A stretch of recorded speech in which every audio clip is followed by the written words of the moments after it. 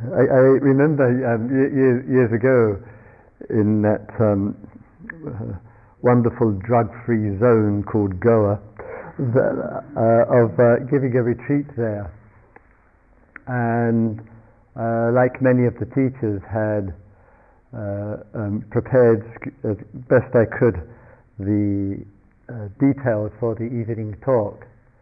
So I used to come in armed with sheets of notes I'd written out about the theme for the talk, and then I thought, well, if I'm going to run short, I'll bring in a few books with bits of paper stuck in on various pages and read from them, and between the notes, waffle, and the books, I pad it out for 45 minutes.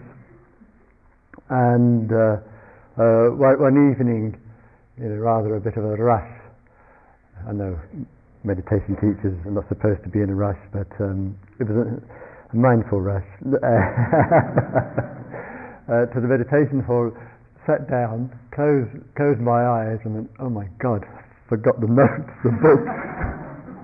All right, so it's going to be 45 minutes of pure waffle. So I've been frankly waffling ever since. All right, freedom of the heart must have freedom to waffle as well, I would say.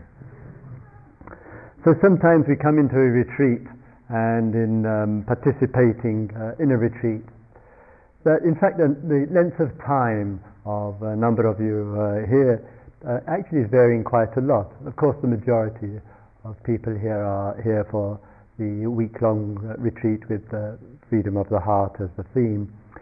And others of you have been here for some time already. Some it's a matter of days, some it's a matter of weeks or months, and others of you are staying on afterwards for, again, days, weeks, months, and some of you, of course, leaving right after.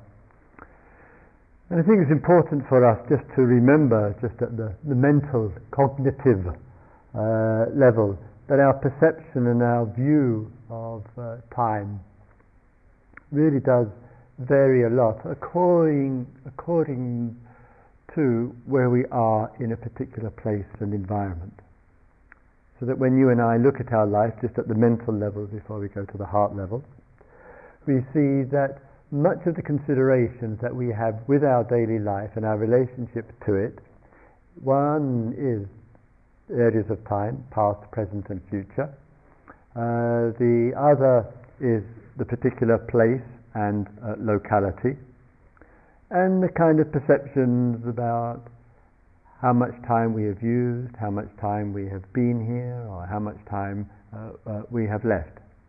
And so with place or location, with time, there's an extraordinary opportunity, and sometimes a difficult one, in which states of mind arise in relationship, difficult ones, in relationship to the field of time, in relationship to locations, past, present, or future, known or unknown.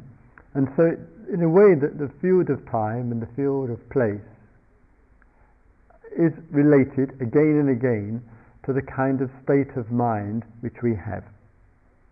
And it's important to acknowledge this interface of the apparent objective thing called time with the internal, we might call subjective, aspect of the state of mind that keeps going with it. And sometimes it would appear that we don't realize and we don't see clearly and often enough just how much in the movement of mind that goes on, that the same state of mind keeps going to the same location or the same person or the same field of time, i.e. past, present or future. And therefore there's a kind of conditioning which goes on with us, which keeps repeating itself again and again over the same things. And sometimes if we have enough awareness with ourselves, there's a chance and opportunity for us to say, well, am I actually repeating the history? Is the same attitude and the same intention or the same state of mind keep fastening itself and getting caught up and absorbed in the same thing? And if that is unsatisfactory for oneself, for others, or whatever, if that view is unsatisfactory, then the unsatisfactoriness of it is a kind of call to us and a reminder to us that that's something that we have to look at with much greater care. But so easily, the feeling and the sense of self gets so used to relating in that particular way that we begin to view that situation through that state of mind. It might be about a country, it might be about living in a city, it might be around relationship to money, it might be around a particular person who's important in your life. So if something that keeps arising is clearly unsatisfactory, we keep reviewing it repetitively in the same way, that will say as much about what's going on inside of us as it says about what we're focusing on. And we keep thinking, and Martin was pointing out this again last night, we keep thinking that what we're attending to, that it's actually about that, and that we're somehow independent, objective observers of it, rather than seeing the mind and the object actually have a very close relationship. Krishnamurti, those of you who remember Krishnamurti, frequently used to say, the observer is the observed. Meaning that the intimacy, the interconnection is so close that all that makes up the observer, this is like this is like that, all the views, the opinions, the feelings, the states of mind that make up the observer, land on the observed, and the observer is the observed. And it isn't easy to relax through all of that. It isn't an easy thing to be steady and calm and just enough clarity to see this mixture that goes on of state of mind with the past, state of mind with the present, state of mind with the future, when it's showing itself in this unsatisfactory and sometimes extremely painful way.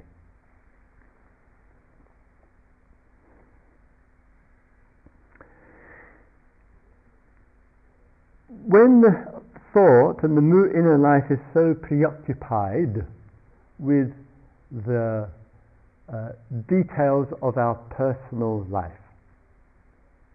when we're so preoccupied with that, it means that the feeling of self, the sense of I, the me, and the my, it keeps arising, and our world, in a way, becomes our state of mind. I, me, and my arises around this, that, and the other. It keeps reproducing itself, and sometimes it seems like, and it is, that we're completely absorbed in what's going on in our mind as the primary thing of importance. We keep believing, thinking, living, acting, to repeat, that what's going on in our mind is and is given the most primary importance. And so sometimes we are trying, we'll come to freedom of the heart in a moment, sometimes we are trying to integrate all the different features of our inner life. We're involved in our mind, we see on the one aspect of ourselves, say the greed, and the other aspect of ourselves, the generosity. One aspect of ourselves, the kindness. The other aspect of ourselves, the anger, hidden or otherwise. Sometimes the fear, or the courage, the determination, or the anxiety, the holding back, or the moving forward, or whatever. So the inner life of the mental life seems to become our world. We get so much absorbed with it, and the effect of all of that is that what we know is what's going on in our mind and what's coming to our mind.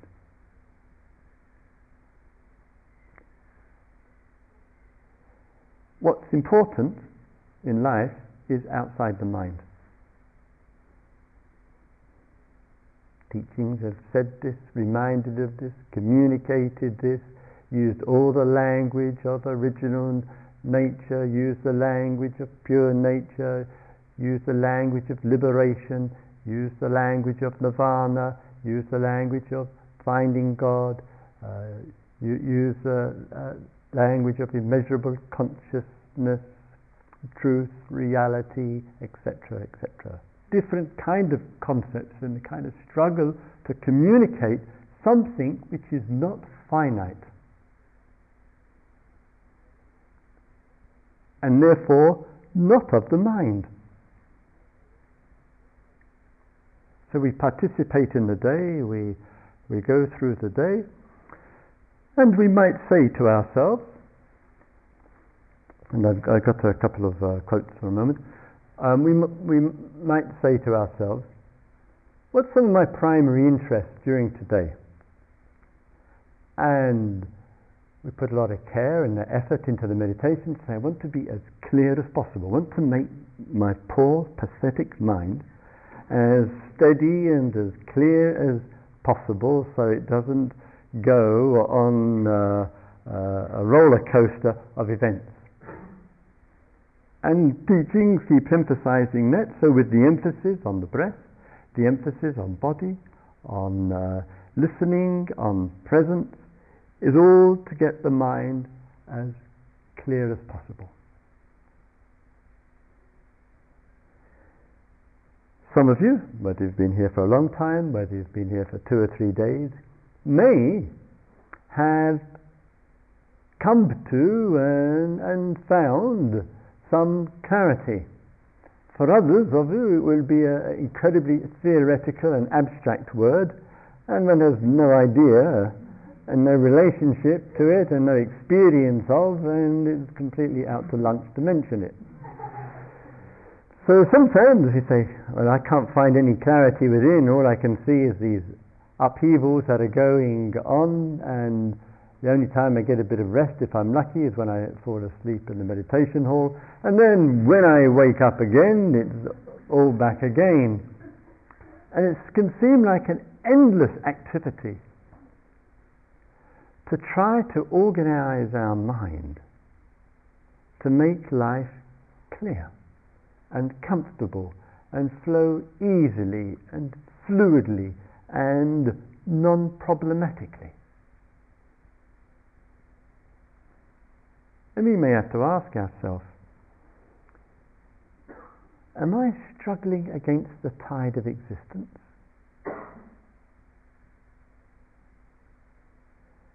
Am I trying to get my mind to sit in sweetly, easily, nicely, with everything else that goes on in this existence? Have I set myself a task that is so big, it's absurdly big?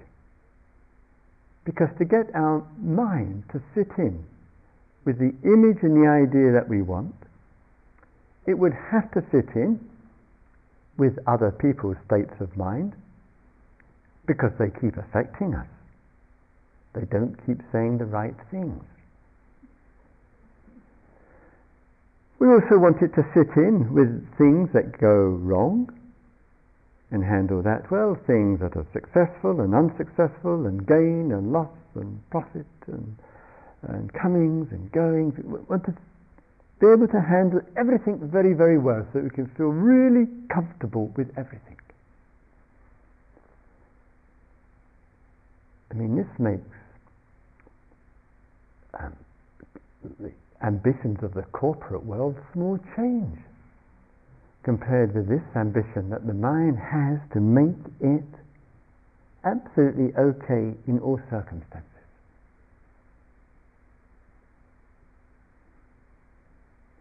And sometimes, when things are difficult and there's a difficult period, that voice of reaction that comes, which says to ourselves, well, it shouldn't be like this, and it should be better than this, and I should be able to handle this better, etc., etc. May not do anything but add wood. Sometimes on retreat, and not too often, but occasionally, people have a difficult history, personal history, inner life history. And in meeting and talking with people, as one does in this field very, very regularly, and hearing and witnessing what the social world puts under the world of general craziness, but sometimes, in an odd sort of way, the craziness that goes on in the world may just be a kind of mirror of the craziness that is in the world. And that some people, mentally and emotionally, kind of express it. Express it. And I know from retreats the numerous situations that has arisen, and one of the many that comes to mind took place retreat about 3 o'clock in the morning, and someone man came to my room and was convinced that he was a bull. A bull. I never thought of this before. I'm a Taurus. Anyway, it's just a coincidence. And came into the room, and not only did he think that he was a bull, but you can imagine what he thought I was. Some poor Spanish matador with only a shawl. And honestly, it came with a head charge. And I ended up having just got out of my sleeping bag in time, struggling with this person, remembering my judo training from the age of 14, to grapple and grip this person to the ground and hold this person down and try to wrap them up in my sleeping bag.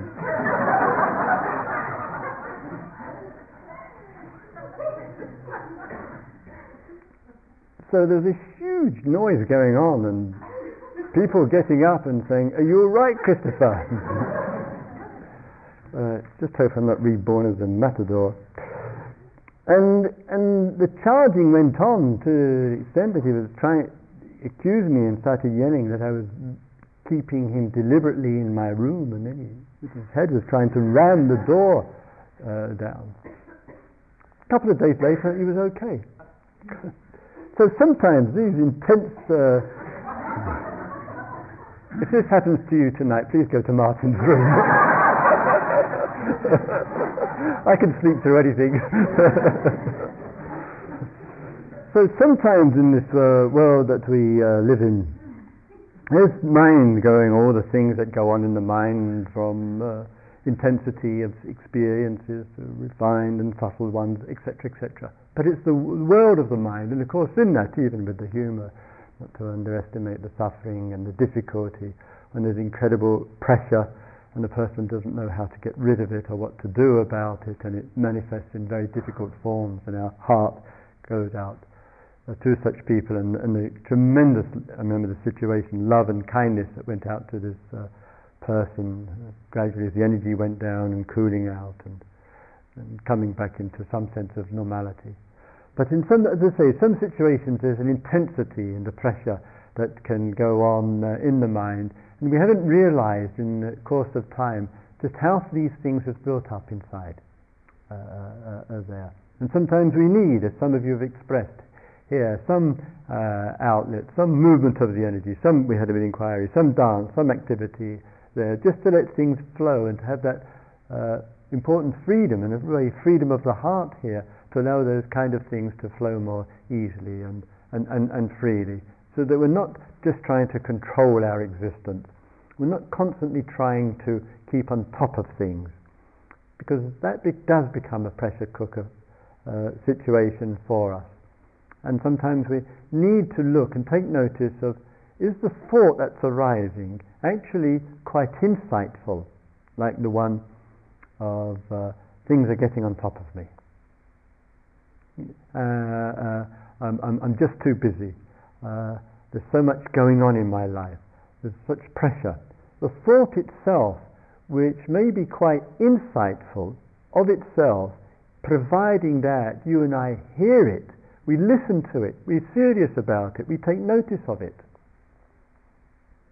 So quite often the thought is a genuine and authentic reflection of what our life is at that particular time. But it's going to need something else, something other, so that the thought, as it were, lands in a helpful way in our consciousness, and that says to us, yes, I do need to respond. I do need to act. I do need to let go of. I do need to change. I do need to cultivate and develop.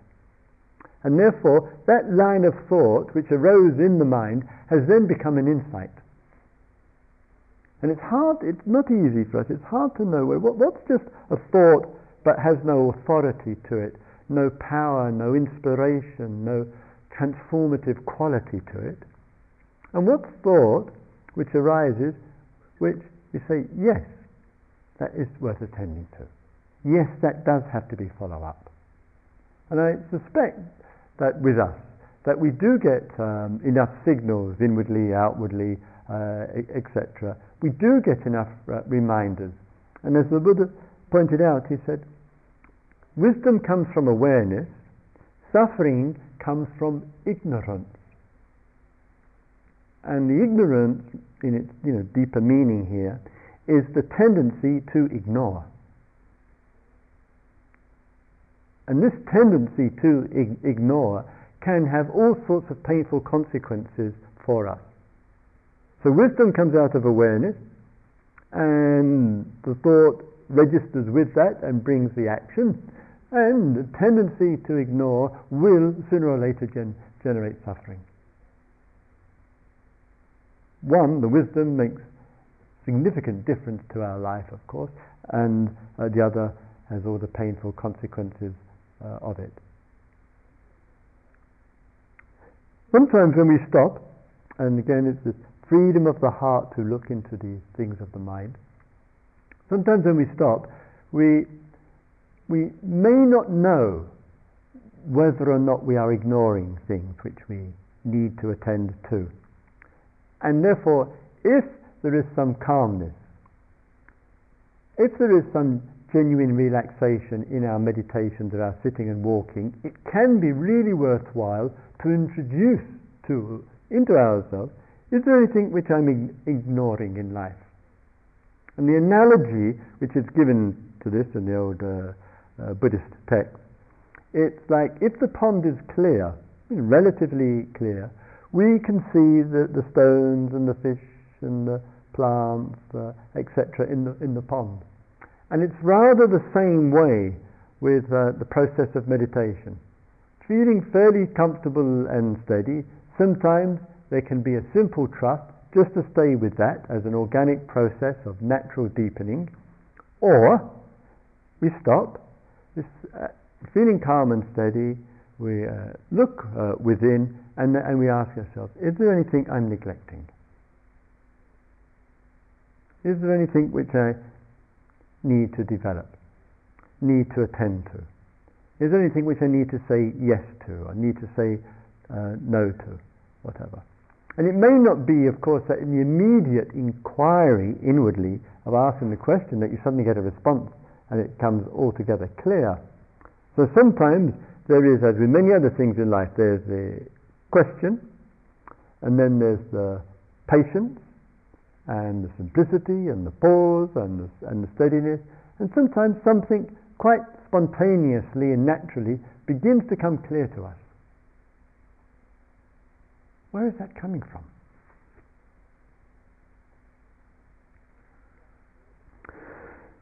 So all of that, of course, is the skillful and feature of the practice of working with the mind. Sometimes I've got a couple of interesting, well, I felt was interesting anyway, things which are sent to me. It's a little bit about current trends.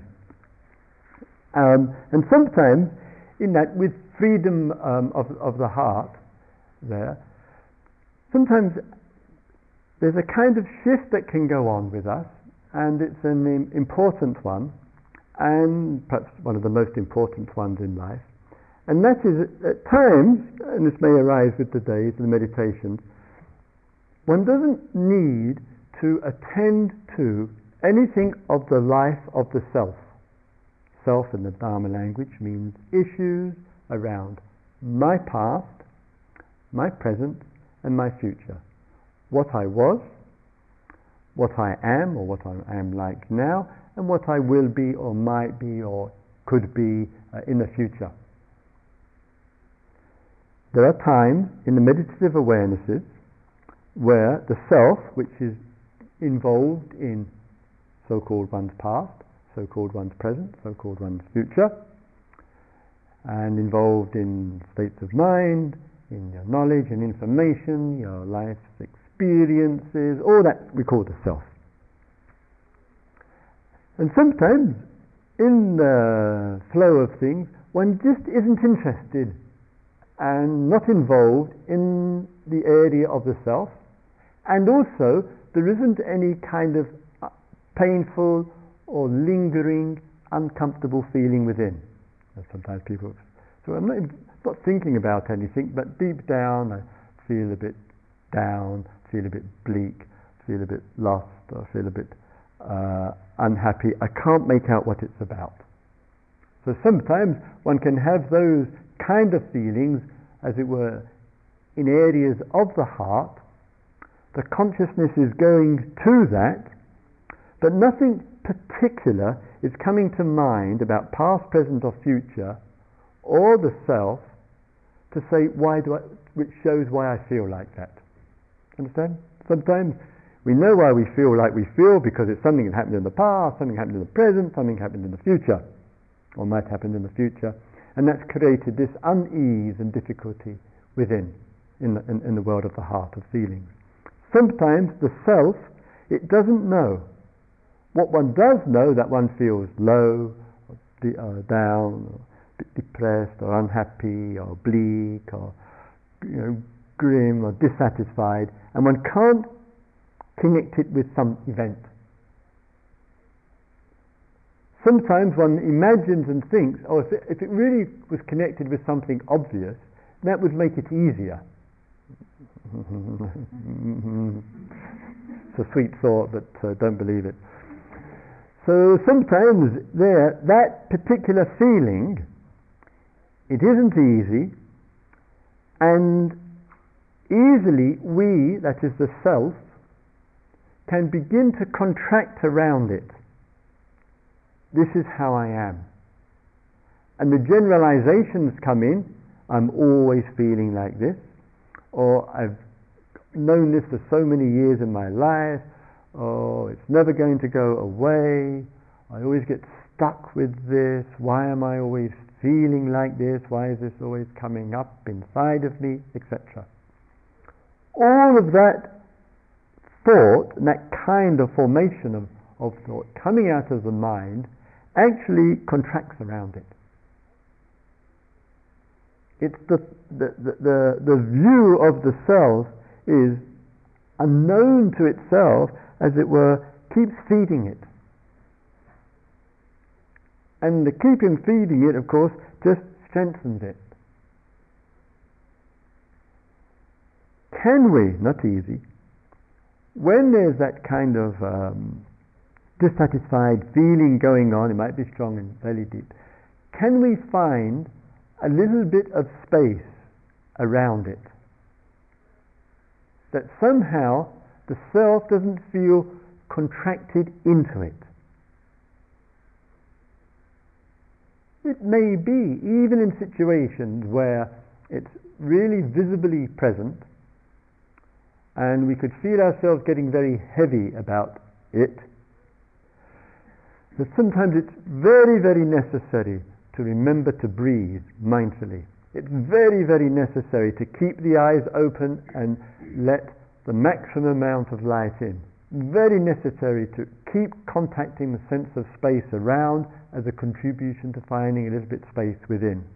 It doesn't mean to say that build-up in the heart of these unpleasant feelings that are swimming around in there will just quickly fade away.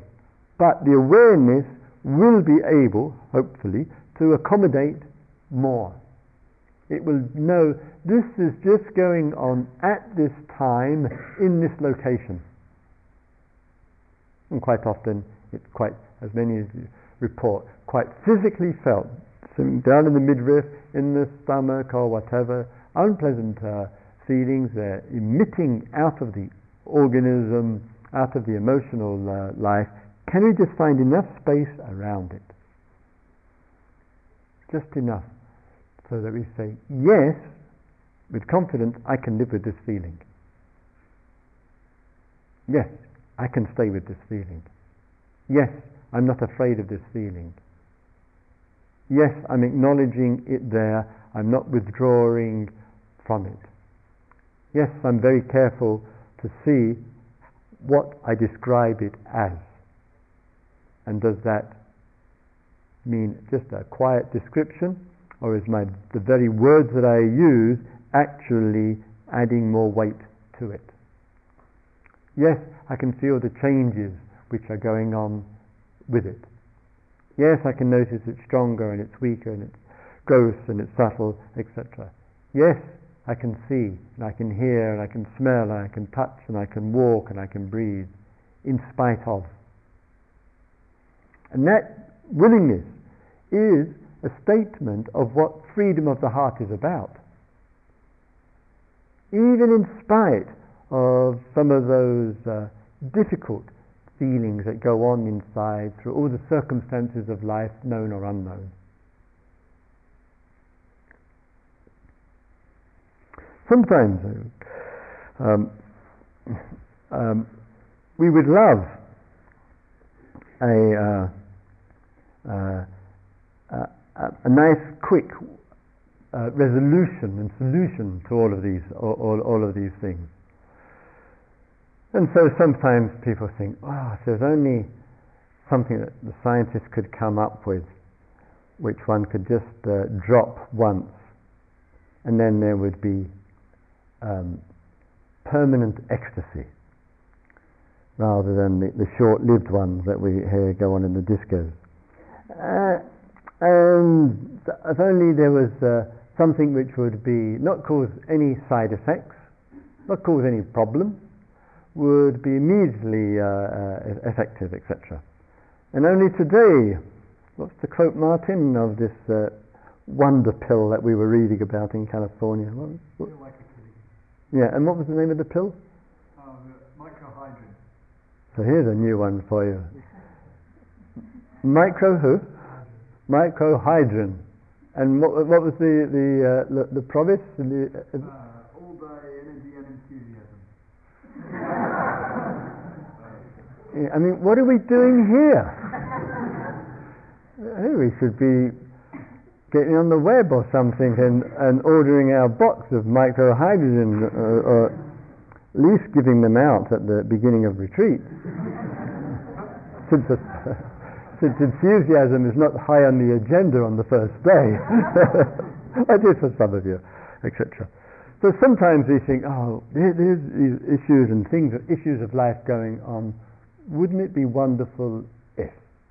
And the lovely and the important thing is about spiritual life and discovery and freedom of the heart, which is to accommodate all of the mind, all the feelings of the inner life.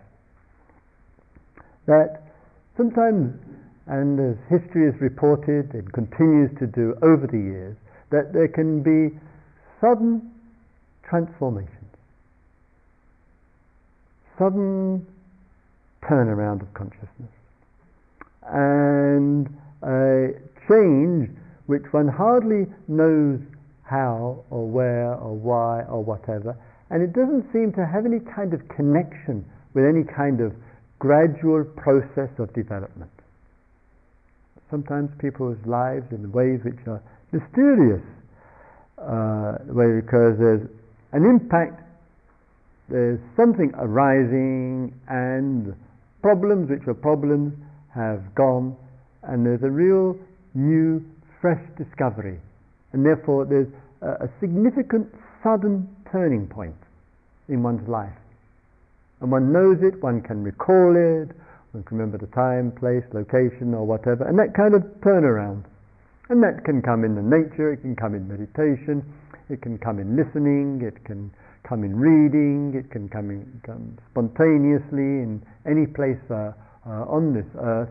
And there's enough reports of this sudden change that takes place. And sometimes and some of you too may have had the wish, may still do, and why not, of sometimes wanting to meet a person, quote unquote here, enlightened master, and in that contact that there might be something really big happen. Big with a big B. B like Buddhahood, that kind of big B. And sometimes we hear of teachers and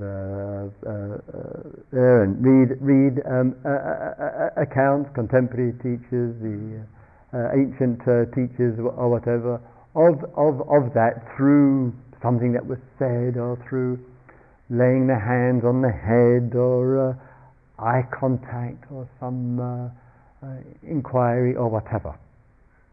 And all of that impact can make shifts significantly, dramatically in the moment. And a friend of mine, in front of some of yours here, Nadamo from Germany, who's been a regular and delightful pilgrim to and from India over many years, sent me from Dharamsala a piece, and I just thought I'd give a little comment on this. And it's from the autobiography of Papaji. Now, Papaji, that's Punjaji for many of us, who was much loved and revered teacher in Lucknow in North India, and one of the least favorite cities, we might say, of India. But so many friends went to see Punja, or Papaji, and a number of them, and some good friends of mine, Shada, who's been teaching with me for lifetimes, and Leela, but they've both got their names there. Important and insightful, and much was realized through an interaction with Punjaji. And then David Godman, what a lovely surname for a spiritual person, Godman, had an interview with Punjaji. He wrote this 3 volumes on Punjaji's life. And I just want to, Nidama sent me this, I wanted to read to you. Papaji says, there are limits to what a guru can accomplish. These limits are not in the self. This is the capital S, different language from here. Self here is hopeless. But in the Advaita tradition, self means that which is supreme, which is definitely not hopeless. So I'll change it a little bit. There are, for my benefit, there are limits to what a guru can accomplish. The limits are not in the supreme, for the supreme is limitless. The power of the supreme cannot work on an unreceptive mind. If the soil is not fertile, no amount of rain pouring on the ground will make a crop grow. The rain cannot make crops grow in a barren land. So Punjabi is pointing out here, I think wisely and appropriately, that in our receptivity and the cultivation of that receptivity through interest and awareness and practice, etc., etc., that receptivity makes us accessible to that which is supreme. And the function in this case of the teacher, of the nature, or of a book, or whatever, anything can touch and awaken us. Anything.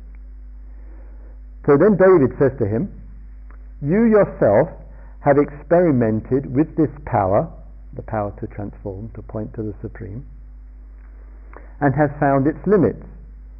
In one of the first conversations I had with you, you remarked, I quote, I used to force people to have experiences of the Supreme, but I don't do it anymore.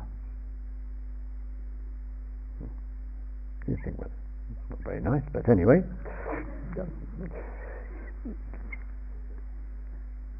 I said, that's David said, I said, why not? If you can see that someone is on the brink of getting it, it's big I-T. If you can see that someone is on the brink of getting it, don't you want to give them a push? And then you replied, this is David recalling what Punjaji said, I used to think like that, this is Punjaji, Papaji, but not anymore. Oh, he learned. I have found that although I give people these experiences, I couldn't make them stick. Understand? He has the power, all credit to him, he's a wonderful human being, to give people these experiences called of the Supreme, but he says I didn't have the power to make them stick, to stay. When I stopped pushing, the mind just came back. So there's a capacity to blow the mind away, which is what Dharma teachings are all about, to know freedom, which is limitless, and therefore embraces the mind, which is limited, which is finite. So now he says, I don't do it anymore. I've come to realize that if the mind is not free from all vasanas, I'll explain in a minute, it will only reassert itself later. Vasanas means tendencies, means habits, means patterns.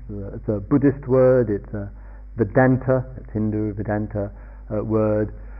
So sometimes there can be powerful experiences which are really mind-opening.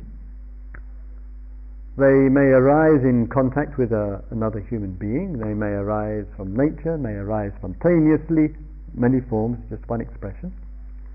But how easily, in that awakening beyond the finite, which is beyond the mind, it passes, and then the tendency is back. And then one says to oneself, what happened to that profound opening that I had, which really gave me a sense or a taste of that which is infinite, which is supreme, which doesn't know birth nor death, which is not limited, as Punjaji points out. And now, it seems like that took place, and now once again I'm back in my tendencies. I've lost that sense of truth, of the real reality, which is infinite, which is immeasurable, and I'm back in my finite, pathetic, miserable, hopeless, useless self.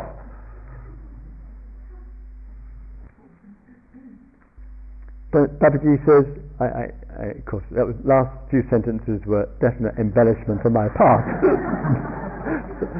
Forgive me for my freestyle interpretation. Papaji says, yes, what you remembered, David, is true. That I've stopped pushing people because of the vasanas coming back so much. He says, I used to force people to have such experiences, but I don't do it anymore. I can give this direct experience to anyone for a short time, but it's not within my power to make the experience stay. One who has been granted this experience by the Guru has to guard it himself or herself to the end of their life. If one is not free from the vasanas, from the tendencies, unhealthy tendencies of course, then one is pushed into having these experiences, those experiences will not stay. The force of the mind will be back. The mind of such a person will eventually come back, he concludes, with all of its former force. All of its former force, he says.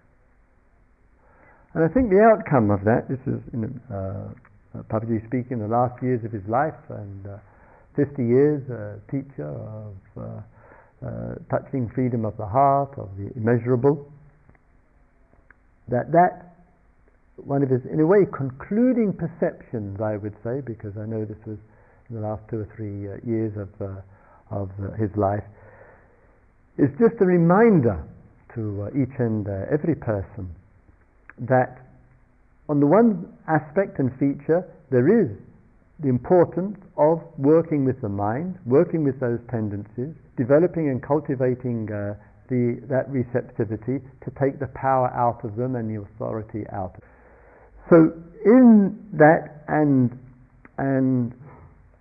the general background to what Punjaji is speaking about and what we as Dharma teachers hear regularly, you may know from your experience or from experience of others, is that it's not unusual for people to have important and profound experiences, genuinely feel a sense of the essence of what the Dharma is about, only to find that the tendencies come back, and this was what was happening for Punjaji. And so people would come to Lucknow, go away, go to the west, travel further in India or whatever, then the tendencies would be arising, and Punja would have said to the students, when they're having these deep experiences with his encouragement, etc., oh, that's it, that's what's being pointed to, that's what's being pointed to, that's it. Once you've discovered that, it will never leave you. Only to find, as time went by, it felt like for people it was leaving them. And then the person had no method, no meditation, no practices, no ways of working on the vasanas, the tendencies, or whatever. And then sometimes some people, and I'm talking about people I've spoken with, it's not second-hand information this, that sometimes people said, my goodness, I had these experiences, and now it makes these tendencies feels like even worse, because I've had a taste of something different. And sometimes some men and women dedicated to the Dharma of liberation and practice have had to go and still go through, in fact, some of those difficulties there. In that, with and the other, which is slightly related, by what I'm not sure. This was an email I got from parmartha@yahoo.com, and there's a website called www. Surprise, surprise. .sanyasnews.com. So this is from Osho's good people. It says, since Osho's death, sannyas, this is a viewpoint, some of you may view differently as I might. Since Osho's death, sannyas has broken down into a spectrum of splinter groups. They are sannyasins into therapy, sannyasins into meditation, sannyasins into sannyas as a social scene. Well, we know that. Recently, there has been an increasing number of sannyasins reporting they are awake or enlightened, and that many satsangs throughout the world, sannyasins often make up the majority of those present. This website attempts to bring all this back into a single focus, and it includes space for the ashram in Pune, and respect for the energies there, and give people an opportunity to express their views, and gossip, etc., etc., etc. Point I'm coming to once again, same point, that, as the person says, sometimes in exposure to teachings and to satsangs means, generally speaking, means men and women coming together for teachings. Word used in Hindu tradition rather than in the Buddhist tradition.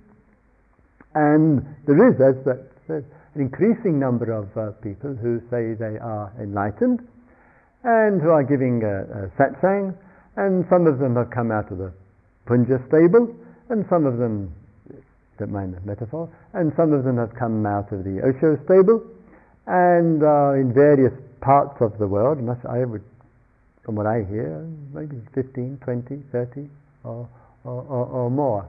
And invaluable and important thing with that is sometimes people do genuinely have deep and important experiences, and I think that's important to be recognized.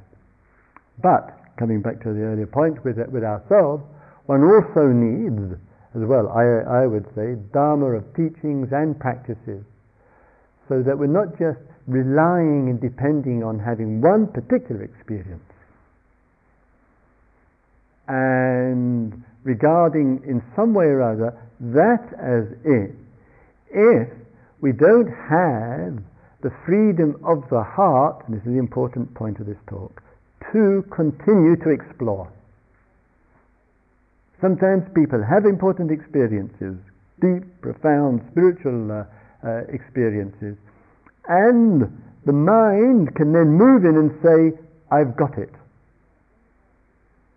And when the mind moves in and says, I got it, it can easily get stuck with what it's got. And out of it can come a whole belief system, a whole ideology, a whole position, a whole standpoint, etc. Freedom of the heart includes in it the freedom to explore. It's the freedom to realize, the freedom to be truly with the way things are. It includes the freedom to know ways and means to work on the vasanas, to work on the tendencies. So there's the development towards finding great freedom in life, to knowing great freedom in life, and there's a way of being in life which is free to explore. And it would be a pity for any of us to say, to go to a satsang as an example, or to come to Gaia House or whatever and say, I've got it, and that's it, and then the outcome of that is that the mind begins to get stuck. And gradually the vasanas will come back in, and the suffering will come back in, and one will wonder, what happened to that joy and that freedom and that sense of liberation which I knew at that time?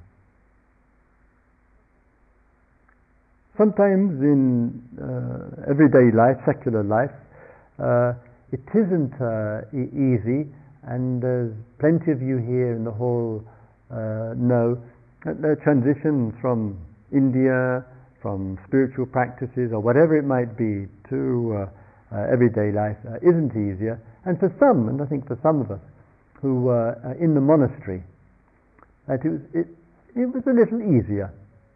A little easier because we had the opportunity 365 days a year to engage in practices there, to have a range of experiences through the practices, and things to a certain kind of seasoning that can take place there. In Western society and culture, still interested in liberation, still interested in finding and feeling life is essentially awake and conscious and bright and free, and seeing, can that meet comfortably with all that comes to our eyes and our ears, called Western life. incredible challenge. But it's a challenge, I think, which is vitally important. It's that you and I live as clearly and as well as we can a truly awake life, and through that offer something much deeper than what our own society can offer us. May all beings live with freedom of the heart. May all beings see into the field of experiences. May all beings know that which is beyond the finite. So let's have a couple of quiet minutes. Thank you for listening. To learn how you can support the teachers and Dharma Seed, please visit dharmaseed.org/donate.